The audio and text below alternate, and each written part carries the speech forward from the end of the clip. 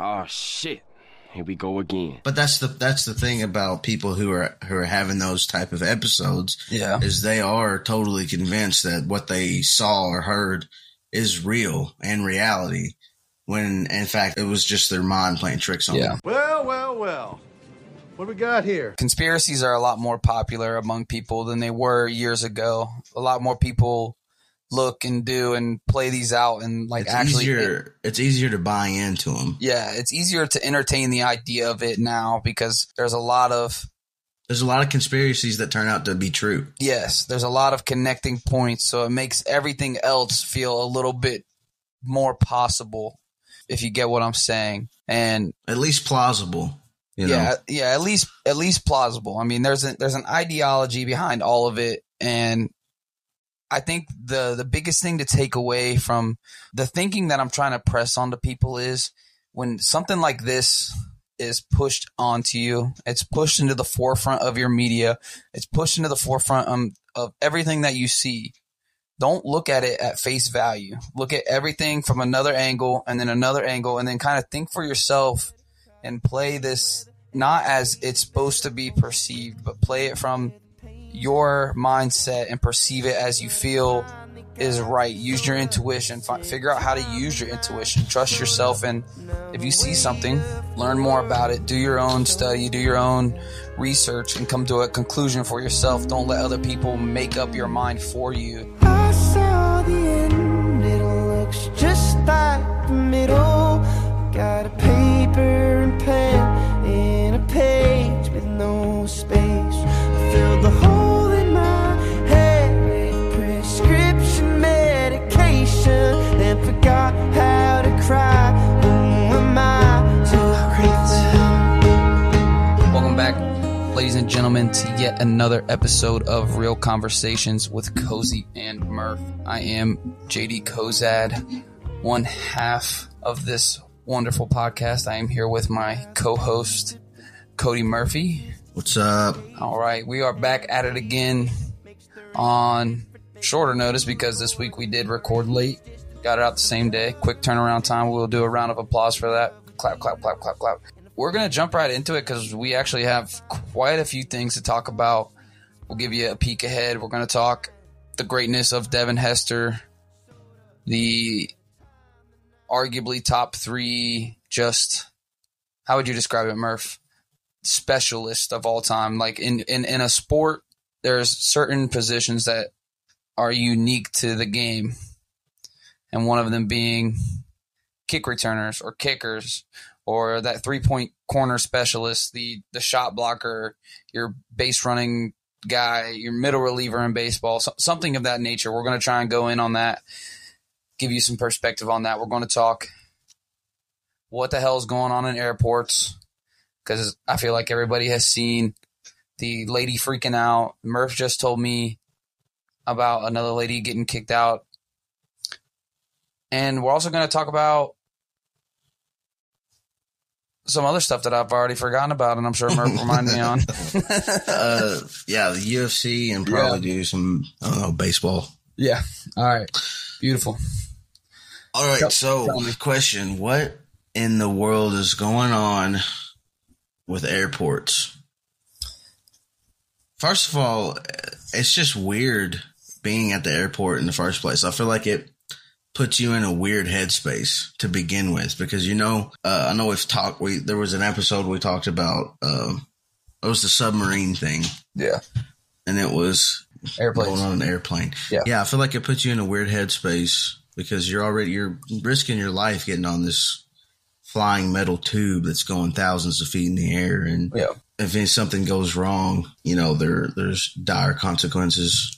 It's as rare as the plane crashes are, the mortality rate on those are way up there. So you're going into it with a heightened level of anxiety. And if you're somebody who's prone to have anxiety attacks or panic attacks or something like that, I feel like you could have a breakdown like that. I honestly think she was having like a mental breakdown, a nervous breakdown or something. Like a manic episode or something. Yes. I know I've seen a lot of people online talking about hell, I would have followed her off the plane. I've seen Final Destination enough to know that this plane was doomed and yada, yada, yada. And I feel that, it was, I'm sure it freaked everybody out the way that she, the conviction in her voice, the way that she was totally convinced that she saw something in the back of the plane. Yeah. Well, let me fill everybody in on what happened. Right. If you don't, but I feel like I've got a little bit ahead of ourselves there.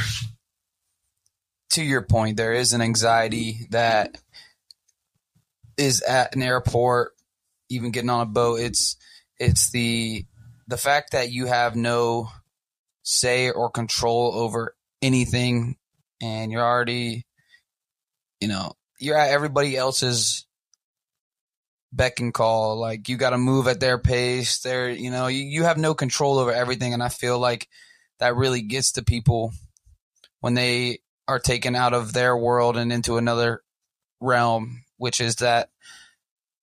But for the people who don't know, there's been a video going around of this woman on an airplane who is essentially leaving herself off the plane, but gets to the point where she's escorted off, and she's turning around back in the aisles, and she's pointing at this man in this seat, and she's cussing him. She's telling everybody, like, screw you guys if you're not going to believe me and get off. I know what I saw. Well, she claims that the man she was sitting next to was, I don't know, a skinwalker. I believe she called him like a lizard person. Yeah, that's what's been going around. It was a lizard shapeshifter. Yeah, and apparently that he blinked not horizontally like we do, but vertically like a lizard. And it does sound ridiculous, when you say it out loud. And across a lot of social media lately, conspiracy things have become more popular. One of the conspiracies in this world is like there are amphibioid lizard type people that walk the earth with us. And a lot of it's like, our high-end celebrities and presidential people are the elite. The elite are these lizard people. And she claims in this moment that this man was like talking to her for, 15, 20 minutes while they were sitting down on the plane. The plane was getting ready to take off, and that she freaked out and came and, kind of felt this moment of realization like she wasn't talking to a person. And there was a couple other videos that I seen. There was one guy who claims that he was also on the plane, seen her freak out. And he said that he was sitting adjacent to this woman, and that he noticed this woman earlier on because she looked crazy because she was having a full-blown conversation with this man for 10 or 15 minutes, but he never said a word. And to this woman's account, she claimed that she was having a full-blown conversation with this man, and this man was actually speaking to her. And you guys all already know that I am a conspiracy guy. I feed into these. Yeah, this is definitely right up your alley. I was thinking about you whenever my initial reaction was, I bet JD's eating this up right now. It's just kind of, look. It's fun. Yeah. It's fun to entertain those ideas for sure. It makes you think. It makes you kind of question everything. But that woman had conviction in her eyes. You could tell she was thoroughly distraught. She was convinced.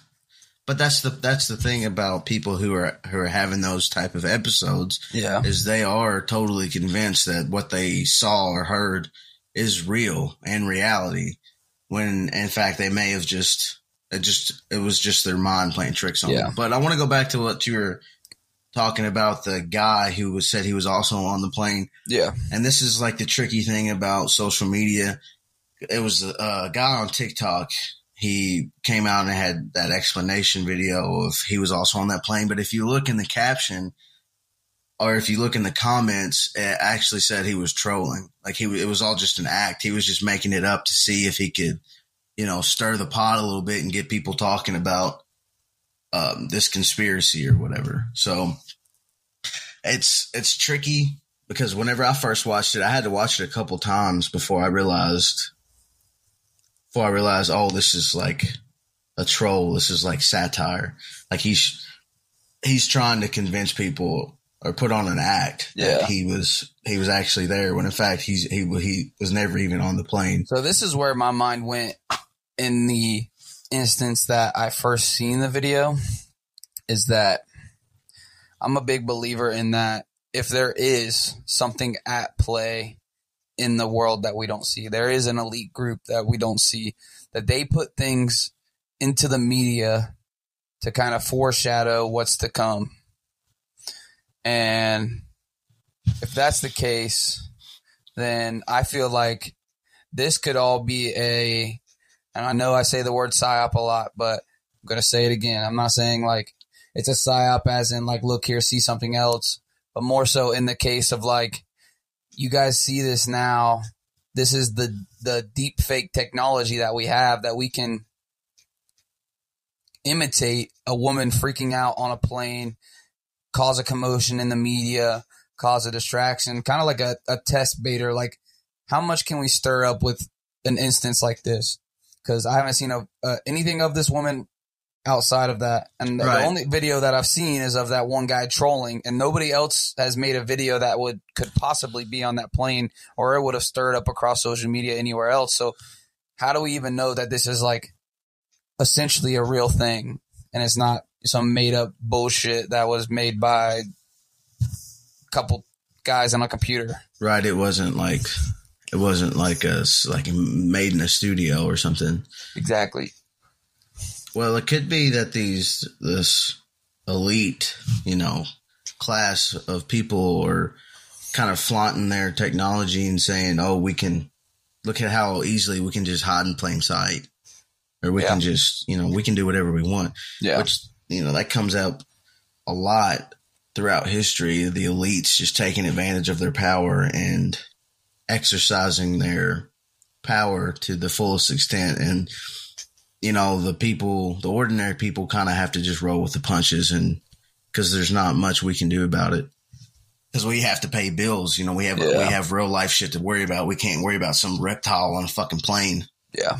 Tired of these motherfucking snakes on this motherfucking plane. That's what it made me think of. Oh my God.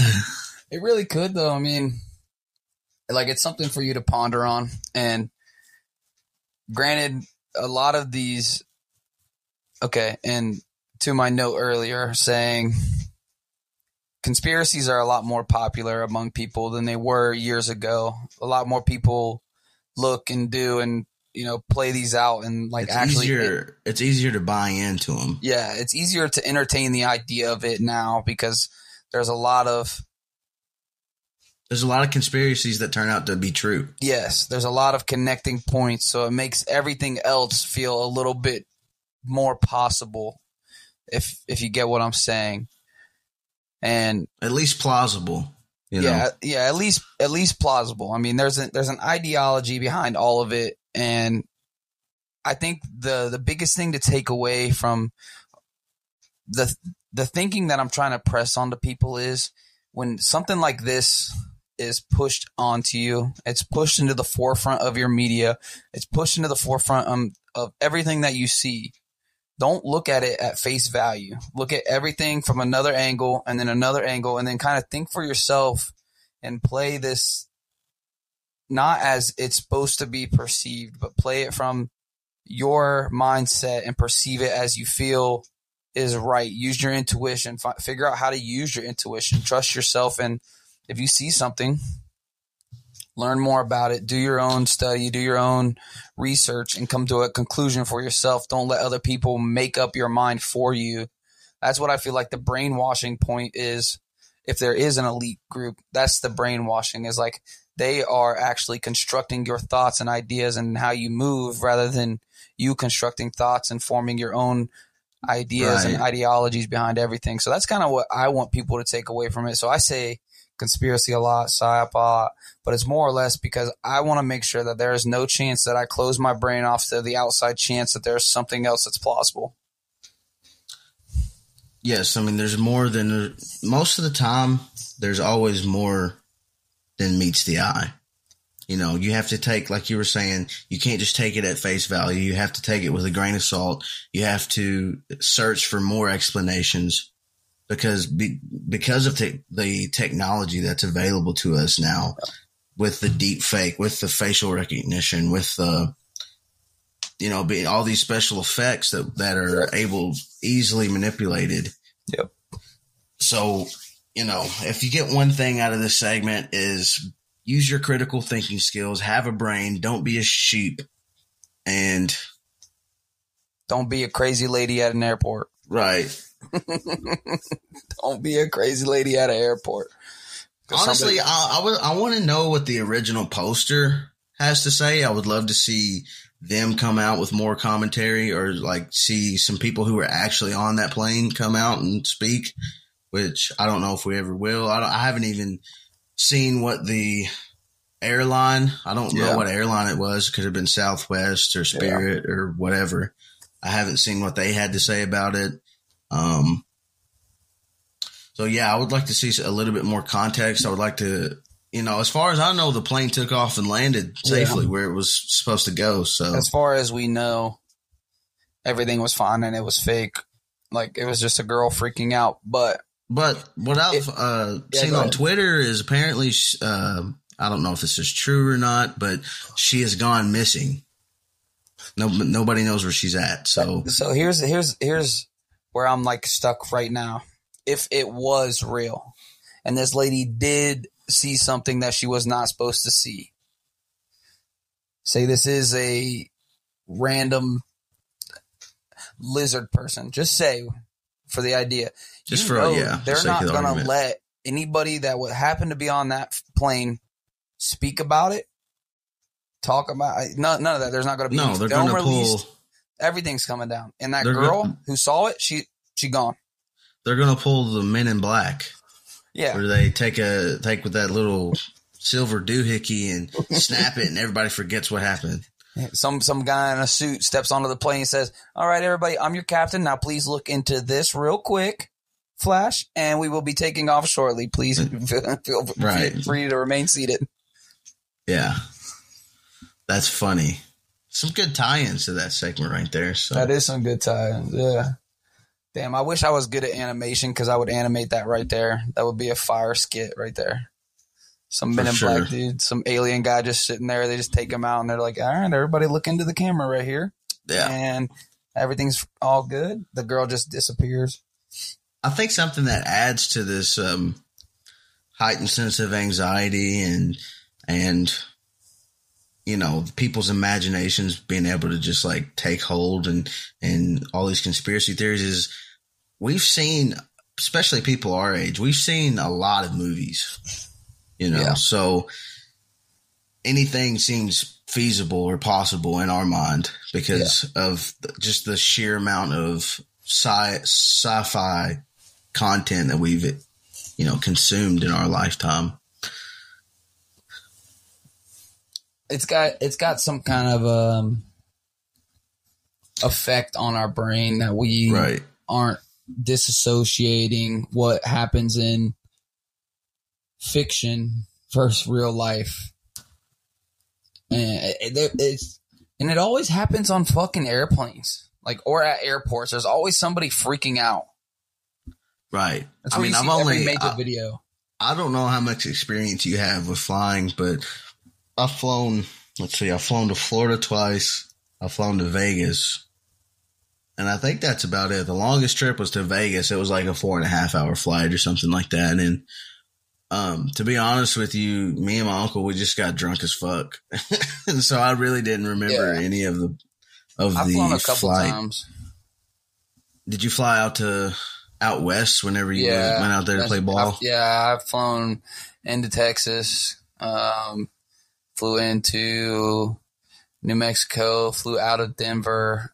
I've flown to Mexico, flew out of Mexico. I've flown a bunch of times, yeah. Yeah, you've had a little bit more experience with it than I have, but I mean, it's the same principle. You know, you show up and you have to go through all the checks. You know, you have to check your bags. You have to go through security check. You have to, you know, strip down all the metal off of you. You have to take your shoes off. You got to, you know, all this, that, and the other. And then once you get in there, you could be waiting an hour and a half, 2 hours. Yep. Or it could be 20 minutes to your flight. You know, you never know the way that the flights are. So, like I said, you're already in that headspace of, you know, like you said, there's no control. It's not like hopping in a car and I'm driving my vehicle. It's, you know, I'm relying on this pilot to get me there safely, to land the plane, not only to land the plane, but to take off, and, you know, smoothly, to handle any problems, any turbulence that you might encounter while you're up there. And then also, you know, like I said, land. So, yeah. It's a lot to take on. It's a surreal experience, you know, if you've never flown before. The first time is always nerve-wracking as shit. Yeah. And I was nervous as shit whenever, you know, the takeoff.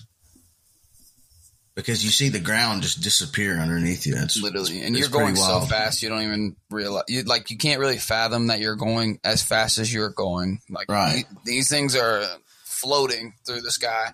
You come down to your touchdown, and it's like, whoo, I can't believe you stopped this thing, buddy. You are a G behind. And you think about it, all it takes is somebody not realizing, you know, in the air traffic control, not realizing that these planes are going to, you know, their paths are going to crisscross. Yeah. And then boom, you might hit another plane.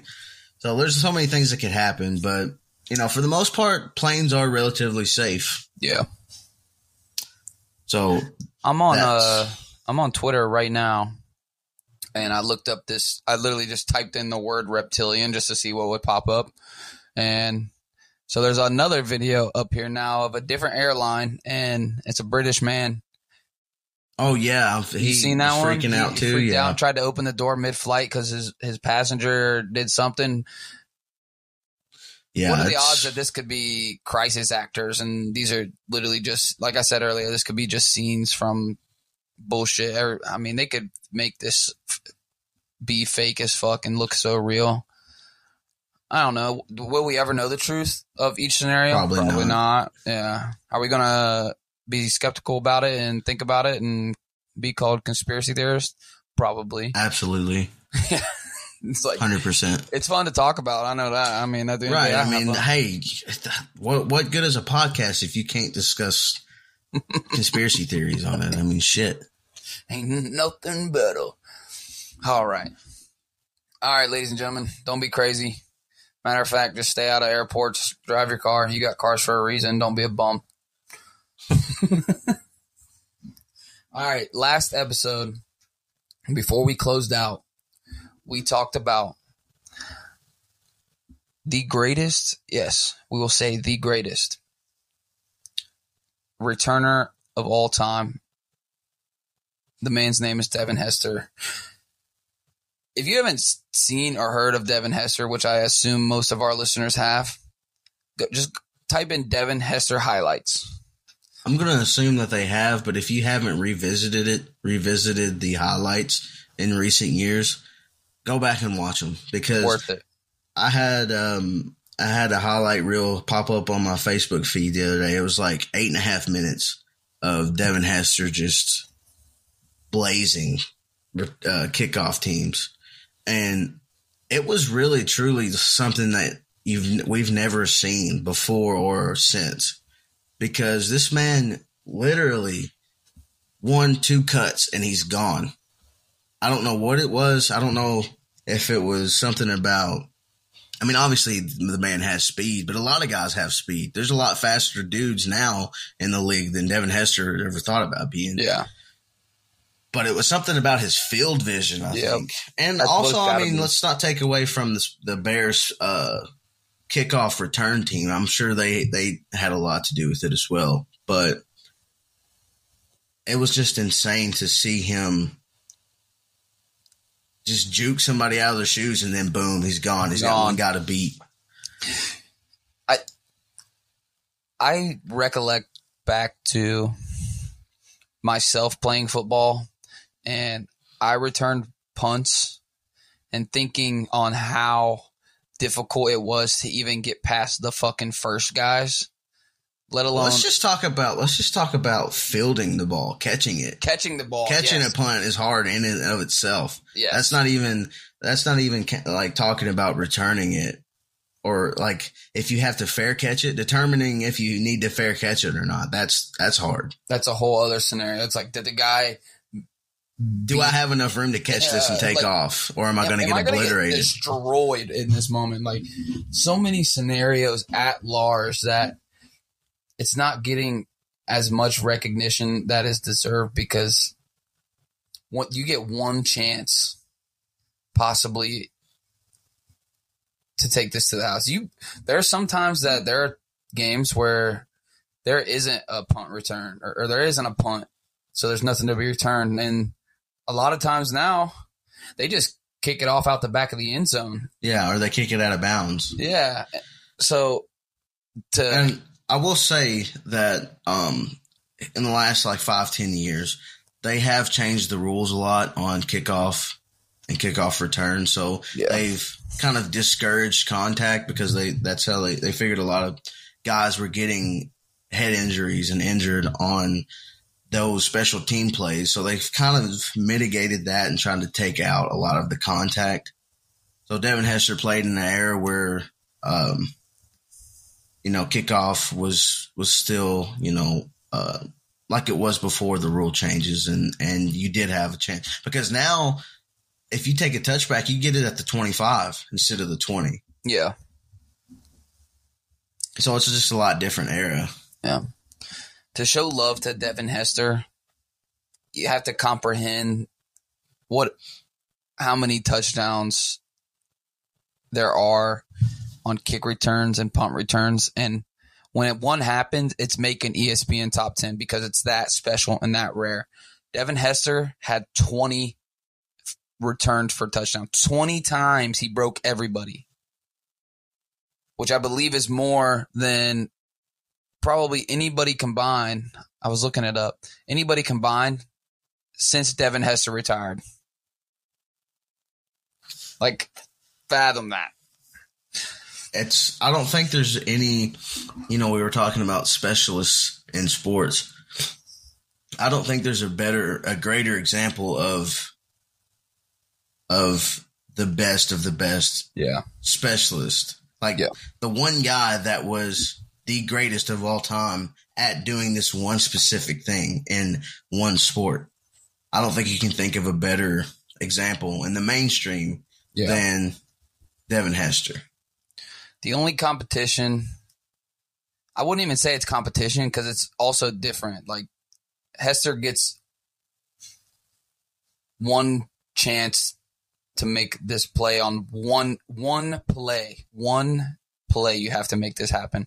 I was going to say Mariano Rivera, but then I was like, he could fuck up 2 or 3 times in an inning and still get his save. He can be bailed out. Yeah.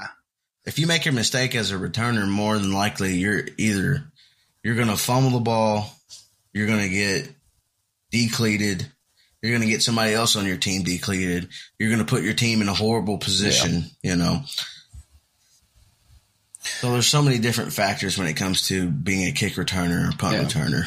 I think this would be a huge thing for us, and I'm not trying to say this selfishly. I think it's because it's deserved. But I'd like to be somebody that is a part of helping Devin Hester's case to get into the Hall of Fame and why he's deserved of being a Hall of Famer. I know he was a finalist this year and didn't get in. He's got to get in, though. He's got to get in because he is the guy. Like, when you're the guy of the guy for that position, like, there's nobody else that you can say deserves it over him. When you go to, like, I was in Canton this weekend and I wanted to go to the Pro Football Hall of Fame. If I went into the Pro Football Hall of Fame and there was a section about the history of the game and you talk about the kickoff and kickoff returns, you have to mention Devin Hester's name. It's like, it is history. Who was the best ever at bringing kicks back, punt returns, and kicks? Devin Hester. Like, that I think he's the only guy. He's the only player to ever return the opening kickoff of Super Bowl for a touchdown. Yeah. And wow, talk about electric. Imagine. Yeah. I still remember that Super Bowl. That was Bears versus Colts. I want to say it was it 08, 07? Something like that. Yeah. But anyway, the Colts ended up winning that game, but Devin Hester led the game out of the gate, man, just house call. And I remember because everybody was going wild, talking about, oh, the Bears have got this, but the Colts end up coming back. But I just remember that moment because it was so electric. I mean, that ranks up there with like whenever Auburn beat Alabama in the Iron Bowl on that last second field goal. Yeah. That was short and they returned it 9 yards or whatever. The Iron Bowl, touchdown. Yeah. I remember that like it was yesterday. I mean, there's just certain moments in sports that you remember. And Devin Hester's opening kickoff in the Super Bowl was one I'll always remember. We need to do a segment coming up about the most iconic plays you can think of in sports that come to your head, like the top ones. We could do a whole episode on just top 10 iconic sports moments. That would be honestly a great episode, and it'll give everybody the chance to, kind of hit that nostalgia feel. Right. Definitely. For that. Well, let me think here. So let's talk. We're going to do a ranking, not even a ranking, but more so give shine to the best specialists that we can come off the top of our head. Cozy and Murph, we don't do all that much prep. When we do, it's kind of rigid and it doesn't flow. So this is the best thing for us. Off the top of our head, I think we should go top 3 specialists in football. So kick returner, kickers, punt returner. We can classify them if you want to, or we can even separate it. I don't know everybody's name, but I've got some. We'll just go and see where it happens. Okay. All right, you go first. I went first last week. You go first. Okay. So Devin Hester, you can't use Devin Hester. I won't use Devin Hester because he is number 1. He is the GOAT. I'm going to go with a homebody. Okay. Philly man. One of the greatest moments I've ever seen in sports was the miracle at the Garden when the Eagles were playing the Giants.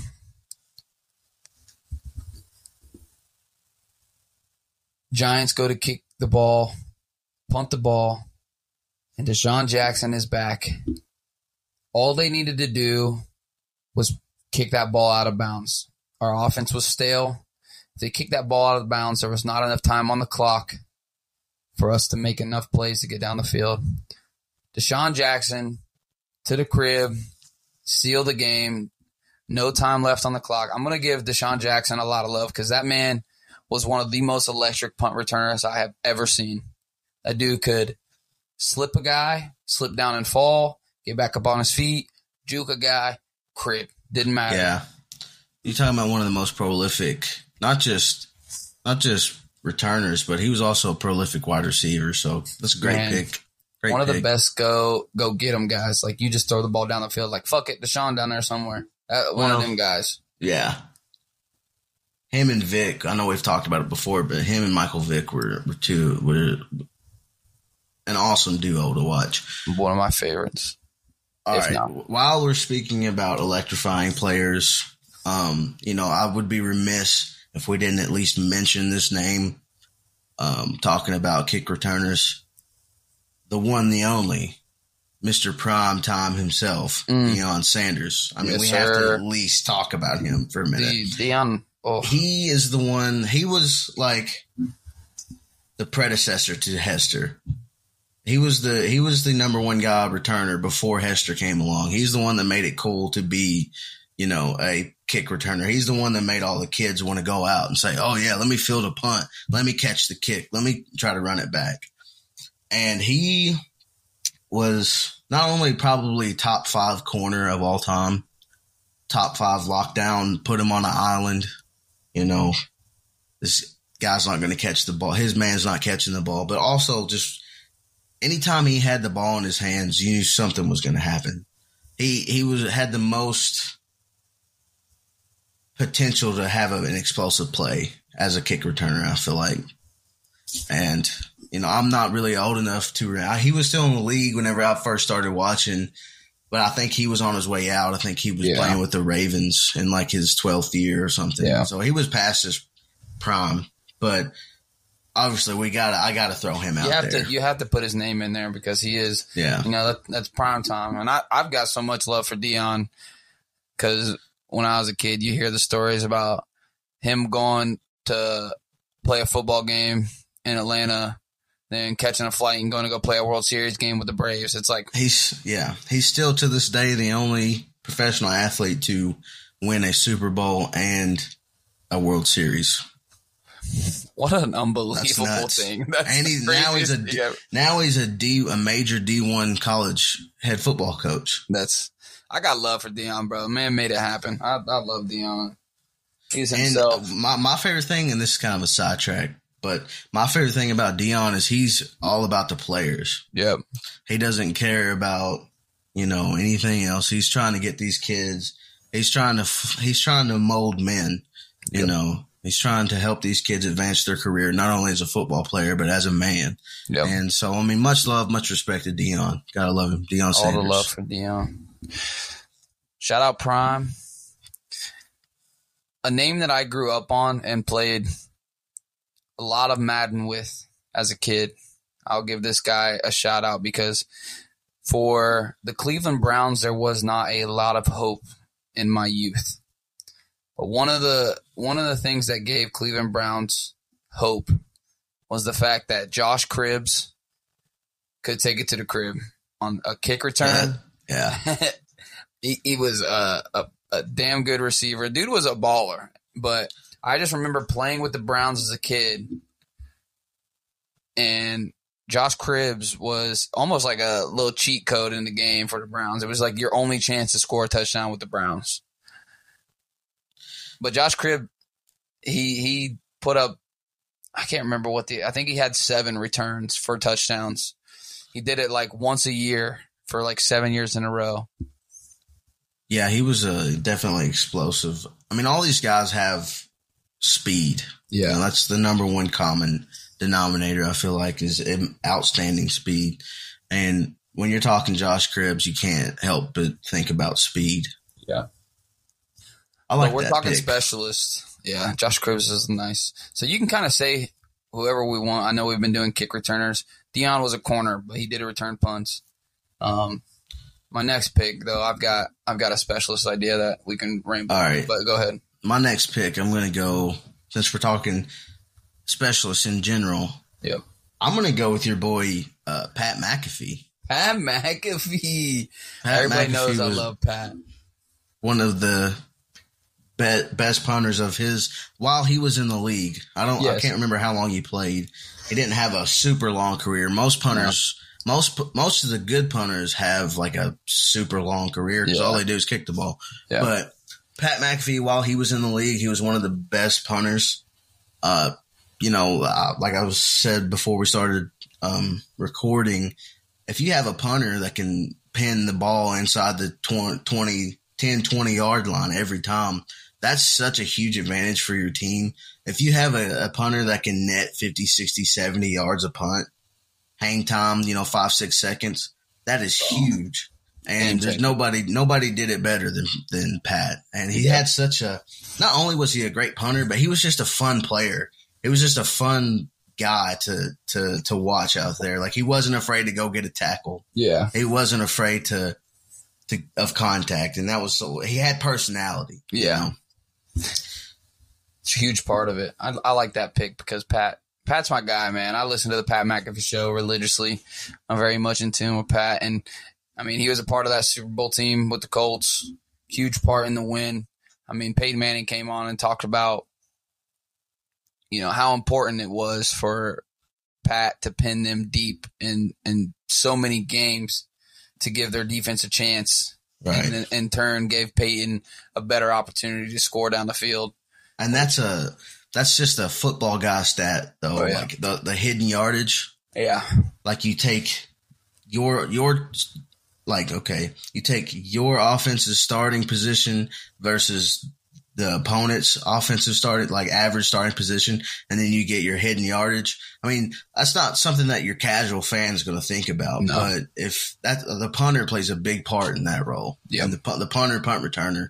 So that's not something you typically think about, but that's why they are the specialists. Yeah. You can tell a football guy in any room when you're watching a game and a punter kicks like a perfect punt and it goes right out of bounds, like at the 3-yard line. Yeah. And then you see the guy in the room go, damn, fuck yeah, like bend him. You know what I'm saying? You're like, that guy gets it. That guy gets football. Yeah. Like that was important. Or you see it like just the perfect, somebody kicks the punt and it's just a perfect spiral. Yeah. It's like, damn, that was a sexy ass kick. Yeah. Damn, that thing's staying up there forever. Yeah. Those are the football guys we're talking about. We vibe with you. That's a damn good pick. I like Pat McAfee. Okay. So going off Pat McAfee, I'm going kind of in the same direction. You said a name earlier. I'll let that one slide. I'm going to give you that one. But I'm going to go instead of punting, I'm going to go kicking. I'm going to go for the Ravens, the most clutch, the all-time leading scorer for the Ravens, Justin Tucker. Because that dude don't miss. Hey, good pick right there. That dude don't miss. And I mean, when it's all said and done, he really might be the GOAT of kicking. I mean, whenever you know it's cash money from 50-plus yards, pretty much 55 yards and in, it's cash money. Yeah. Your offense is so much more – you have so many more options on offense as far as your play calling because you know you're at least getting 3 as long as you take care of the ball. Yep. As much as I don't care for the Ravens, Lamar's cool. The rest of the squad, cool. I'm not going to show any love to the Ravens, but when Justin Tucker comes on the field, and if it happens to be against my team, Justin Tucker comes on the field, say it's a game winner. Oh, you can just turn it off. Turn it off. Over. This game's over. There ain't no shot in hell the man's missing. Close your eyes, count to whatever number you need to, but you might as well just turn the TV off. This game is over, dead and gone. Yeah, I would go with Justin Tucker. It's a great pick. I think does he still have the record for the longest kick? Yeah, I think he break it. I want to say last year, wasn't it 67? I can't remember. It was a ridiculously long kick. I want to say it's 67 is the record, or 66. You gotta fucking destroy that ball to get it 67 yards. But 67 yards. It's just an insane. I believe the previous one was 63. I know that was because I remember there was a couple guys that tried it and were short, but 67 is absurd. I mean, anything over 50, I feel like is absurd. When people casually talk about 55-yard field goals, it's like you guys are not really comprehending how far this ball has to be kicked. The longest field goal ever in NFL history. In 2021, we witnessed the longest field goal. The Baltimore Ravens' Justin Tucker was responsible for this feat, kicking the longest field goal in NFL history from 66 yards away. 66, yeah. So 67 breaks it. Recently. Yeah. That's huge. Yeah. And I think he missed his first kick last year, and I believe it was a record amount of attempts too. He had missed, or he's made so many kicks in a row, it broke the previous record, plus PATs. He sets the bar. He is the standard. He will be a Hall of Famer when it's all said and done because of all of it. Yeah. Speaking of Hall of Famers, for my third pick, I'm going to go with Mr. Patriot himself, Adam Vinatieri. The guy behind Tom Brady, the guy behind Bill Belichick. If it wasn't for this man, the Patriots don't have a dynasty. Yep. I mean, think about all the clutch kicks he made, and not just the first Super Bowl, but all the subsequent Super Bowl runs after that. Yeah. I mean, in the early years of that Patriots dynasty, he was a key cog in the machine because, I mean, think about the very first year, AFC Championship. They're playing the Raiders in New England, snow all over the ground. this was after the tuck rule, or after the tuck play, where apparently Brady brought it back down. Yeah.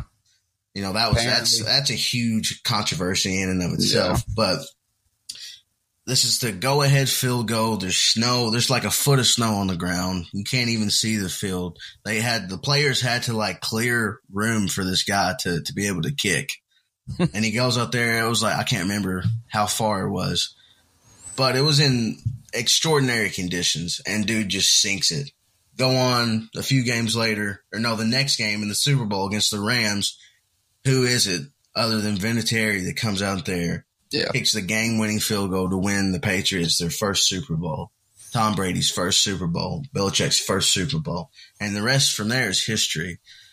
So I can't remember where he ranks among all-time leading scorers for Patriots or in the league as a whole, but I know he's up there because he played 10 years with New England and 14 for the Colts. So he played 24 years? Yeah, he literally played from 24 to 47. That's incredible. Not only being a great kicker, but the longevity of it as well. So I just looked up his stats, and this is going to be absurd. So he attempted 211 regular season field goals. He missed 10. That's it? 10. That's insane.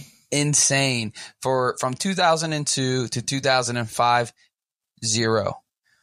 2010, 2011, 0. From 2013 all the way down to 2019, 0. And then that last year that he played, he struggled with a couple kicks. Right, but he was damn near 50, so they got some slack. Bro. It's one of the okay, so I'm looking at all of his percentages here, and I read this a little wrong. I was looking at from 0 to 19. From 20 yards, he was 200 of 207. From 30 to 39 yards, he was 179 of 211.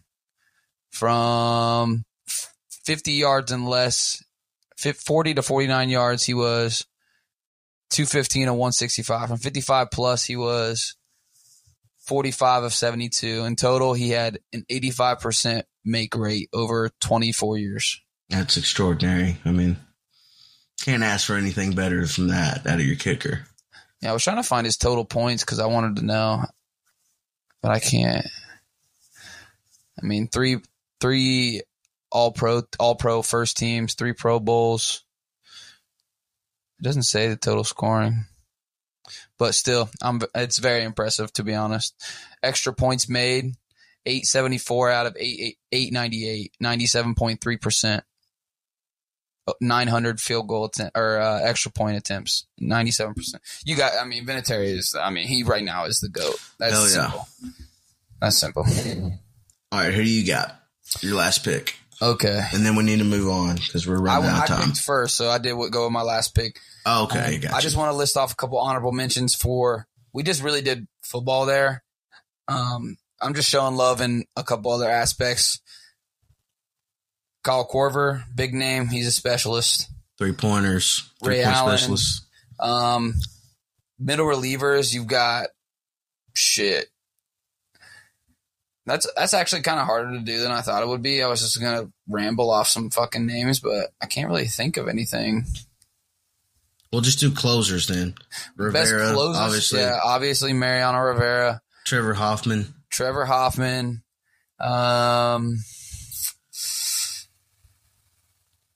Well, now I think about it. Names that people don't remember because their middle relievers were like Kelvin Herrera, Jake McGee, Drew Storen, Joe Smith. I was trying to remember the names that I had written down. I just went to my notes. There's guys that get forgotten in every sport. And when you start breaking down sports, this was kind of the whole aspect of this. There's not enough recognition for some of the small time guys, but they play, like you said, a huge part. They are a huge cog in the machines that go in professional sports. And it's nice to show love. You have any guys that I'm missing? I'm trying to like rack my brain on big kickoff returners, big dudes, big guys. Well, I think you have to give a shout out to the defensive specialists in like say basketball. Yep. Like you have Ben Wallace, Ron Artest, Dennis Rodman, these type of players who don't necessarily offer much in the way of offense, but can lock down pretty much anybody on the court. Yeah. So I think you have to kind of mention that. And other than that, there's a lot of football guys, but can't really think of a lot of baseball dudes. Baseball is hard. Pinch hitting would be a great aspect too. Or, I can't even say like pinch hitting because most guys that are going to be a pinch hitter play everyday roles for the most part. You don't just keep a pinch hitter on the bench. I was thinking like clutch guy moments. I was going to say David Ortiz, but he played DH every single day, And that's kind of a specialized position though, because DH, all you do is hit. Yeah. So DH, the greatest DHs of all time. You've got like Rafael Palmeiro, David Ortiz.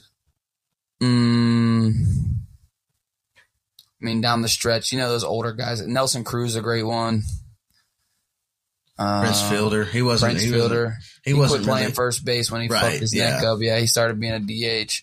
Like most of the guys that get older into their careers start playing DH, but now DH is, like Shohei Ohtani is a DH when he doesn't pitch. He solely focuses on hitting. He doesn't go play the outfield anymore. He'll go down as one of the greatest DHs of all time, let alone greatest player of all time. So, right. All right. Some love. We're sitting at 50 minutes here. I was going to talk a little bit of the UFC fights, considering that UFC 290 was last night. I got home kind of late, and I wasn't even planning on watching any UFC fights, but I just got like hella bored. I came home and there was nothing on TV. There's nothing really I wanted to watch, and something popped up on my phone and said UFC 290. And so I was like, let's see who's fighting. And there was 2 championship bouts on the card. So I was like, fuck it. $80, let's do it. Yeah. So I missed the first fight. I can't remember who it was, but all the rest of the fights were pretty damn good fights. Dricus du Plessis. He ended up, he beat Forrest Whitaker for a shot at the title. Was it middleweight against Israel Adesanya? They've got a bout coming up here in the next few weeks. Israel Adesanya, man, he kind of embarrassed himself last night. Yeah, that's the talk. Came out in the middle of the ring. So Dricus du Plessis, if you've never heard of him, I've heard that name before, but I didn't really know much about him. I'd never seen him fight. He was pretty impressive. He came straight for Forrest Whitaker, ended up knocking him out, or TKO, in I want to say the second round. Yeah. But yeah, he was a good fighter. Definitely deserves a shot at the title. But if you don't know who he is, he's from South Africa. And so, white dude, South Africa. Israel Adesanya. Yeah. Was he from Africa or did he grow up in Australia? Because he's got like a weird accent. I can't remember. I don't know a lot about his background. I just know he's a phenomenal fighter, and we've given Adesanya his flowers. But last night, after the match, he came out in the octagon and did a face-off with du Plessis, and it really just made my skin crawl the way that guy was acting. He said the N-word multiple times, and I'm not a big fan. I don't think anybody should say it. Yeah. I know a lot of black people say it. I don't ever say it. Like, What have you've never heard me say that word? Never once. And he comes out and he's like it's like he was trying to bait du Plessis into saying the N-word. Pretty much. And it's like, that's just classless to me. And I know it's all for show and they're trying to sell the fight, big championship fight coming up. But to me, Adesanya was a little bit too emotional, too hyped up. That's not the way a champ's supposed to act. But, I think it's going to be a good fight regardless of the antics. Yeah. So. It would definitely be a good fight. I mean, we know Adesanya is going to come into the cage and he's going to do his thing. I think he was a little bit inebriated. Yeah. It might have been him drinking a little bit last night. As much as I rewatched that video, I was like trying to make sense of it because I've given Adesanya his flowers and I like Adesanya and I lost a lot of respect for him last night. It kind of hurt because I'm a big proponent to Israel and it's like I was trying to make sense of it and it came off almost like he was intimidated. Right. Like he like the way he was acting was like that scared kid. Just rambling, talking his ass off, trying to. Well, it's like he had to puff out his chest because he was scared in a way. Which I don't know. I mean, it didn't make any sense. So that was one of the big storylines from last night, and then obviously Volkanovski he continues his reign. I mean, dude's just an absolute animal. I watched the highlights, dog. He's one of the best fighters in the world, pound for pound, probably the best. Little dude too. He's tiny. He's like 5'5", 125 pounds, or I can't remember how much he weighed. 145 and a half. But dude's built like an absolute tank. And once he gets his hands on you, it's a wrap. Like he's going to take you down. He's going to beat you up. Period. And so, it was cool to see Volk win another one. He retains his title. What was the other fight? Oh, the Brennan Moreno and Alexandre Pandoja, which I've never heard of the Pandoja guy, but apparently I've heard of Moreno before. I've seen him fight. He's a great fighter, champion, elite level fighter. But this Alexandre Pandoja guy, he has been fighting his way up the ranks. And actually, Moreno has fought Pandoja twice, and he's been beat twice. They fought in the Ultimate Fighter, like the TV show. They ended up squaring off there. Pandoja beat him. And then they fought again in the actual UFC, and Pandoja ended up beating him again then. And so this was one of the all-time great fights I've ever seen. I mean, from start to finish, it was an absolute war. Neither guy ever gave up. They left it all out there in the octagon. And in the end, Pandoja ended up winning the split decision to win the belt from Moreno, which was controversial in my eyes because Moreno dealt more damage. And in a fight that close, I feel like damage dealt should be the number one determining factor, especially if he's the champ already. In my eyes, if the challenger comes into the octagon, he has to absolutely decimate the champ in order to win a decision. Like it can't be, 3-2 round split. It can't be, a small decision. It has to be like you blew him out of the water. Yeah, you have to beat him. Yeah, you have to best him in every facet. Yeah. And to me, it just Pandoja, he had more takedowns, he had more ground control. But Moreno reversed out of those takedowns almost every time, several times. And so, to me, it was Moreno won that fight. But that's why I believe that we should have more transparency when it comes to scorecard criteria. Just like in the NBA, I feel like and in the MLB and the NFL, I think the umpires or officials should have to come and talk to the media afterwards and explain, certain things and why it was called that way. Because I would love to know what the reasoning was behind the way they scored that fight. I think Pandoja definitely deserved to win. I mean, like I said, it was an absolute war. You go back and watch the highlights. I mean, it was blow for blow. Yeah. I just think Moreno was the champ coming in, and so Pandoja really had to put it on him, and it was too even for Pandoja to win. But the UFC loves their trilogy fights, so I'm sure we'll see a rematch for the championship belt. I agree. I'm mad that I didn't watch the fights last night. They were better than I expected, man, honestly. Because I've bought fights in the past before, and they've been a snooze fest. But these fights right here were I watched 4 last night, and all 4 of them were great This fights. happens every single time, and it pisses me off because I watch the fights and they'll be the most boring shit, and then the one that I happen to miss is like the most electric shit. It's like, God, That's the fight game for you, man. Yeah. You never know. Such bullshit. I'm I'll have to definitely go through and watch the highlights. Yeah, definitely check those out. I'm definitely going to buy the next John Jones fight, though, for sure. They can just take my money now. Whenever the date comes, just hold my money till then. Right. That's definitely 100%. I agree with you, though. There's got to be some kind of...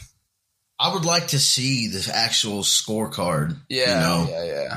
I would like to see the UFC official Twitter account post that shit or whatever, and let's see exactly who scored what and the reasoning behind it, if nothing else. Yeah. Maybe they should just make the scoring transparent. I feel like this goes across the board in all sports. I feel like referees, officials, scorekeepers table, whatever it may be, there should be an interview process for them after each game with the media. Absolutely. So that it holds everybody true and there wasn't some kind of other BS. All I'm saying is if the players are going to have to face the music, then the officials should have to as well. Yeah. I mean, it's been a long time coming. We need that. I feel like not only do we need that, we deserve that as fans who spend $80 on a weekend to watch this stuff, or who spends $150 on a ticket, or whatever, I mean, it is what it is, but I'm sure we'll see some changes in the near future. Yeah, but I think so too. With that, that's pretty much all I had to talk about today. We just fucking flew through an hour. There's a lot of shit on an hour. Yeah, there's a lot of shit to take in, ladies and gentlemen. As always. If you make it to this point and you heard every word and slip up and stupidity that spewed out of our mouth, we appreciate, love, and adore you. Wow. What an episode. This is like 32 now. We've been doing this for a minute. So if you're a loyal listener, shoot me a message. I want to show you some love. I'm thinking that I want to give shout outs to some names here and there across the board. If you're a loyal listener, and this is a true test to see who makes it. But if you give us a shout out, we'll give you a shout out, let you get some insight, and then maybe we'll start making a list of the people that are loyal, start giving them an insight to releases and times of release so you can catch up and, be the first to know about anything. Say we start doing a giveaway, you're the first to know. Or, hey, you could even get on the show. I mean, we're open to that as well. We've been wanting to do guests, so... Also, if you're somebody that feels like, hey, I would fit right in with this conversation that these two idiots have. I'm an idiot myself. Reach out to us. We're looking for a good guest that can ramble with us and have some insight on something that we have no idea about. So it will be a great honor to have you listening on here with us. Yep. Give us a little bit extra perspective. Also, man, if you could really help us out and hit that like button, the follow button, leave us a review on Spotify or whatever platform you find this on, because that is that's the game right there. That's the podcast game, is leaving reviews, pushing the algorithm, getting us in the search field. Yep. Whenever people go in their little search bubble and they type sports or general conversation, we need to... The only way that we're going to be able to grow our show is if our name pops up whenever somebody goes and searches that. So please give us a like, give us a review, give us a rating. We love you. We appreciate you. Keep on listening. Peace. It's about time that I left Austin. About time you settled down with a man who doesn't move as quick. Train rolling through town. About time that I faked the hard times I've let go. Love was just an ocean I'll drown before I float.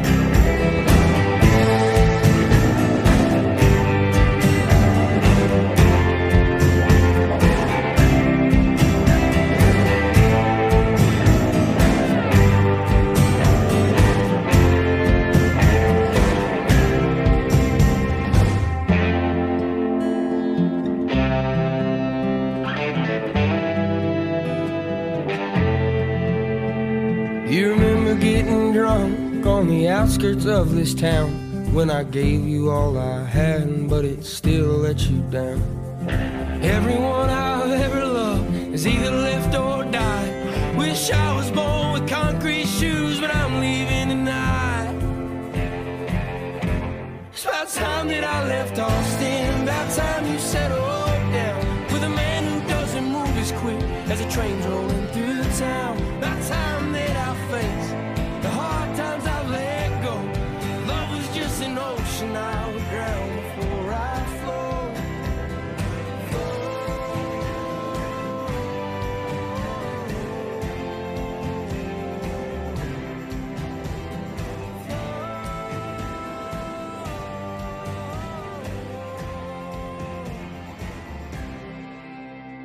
There's concrete below me and a sky above so blue.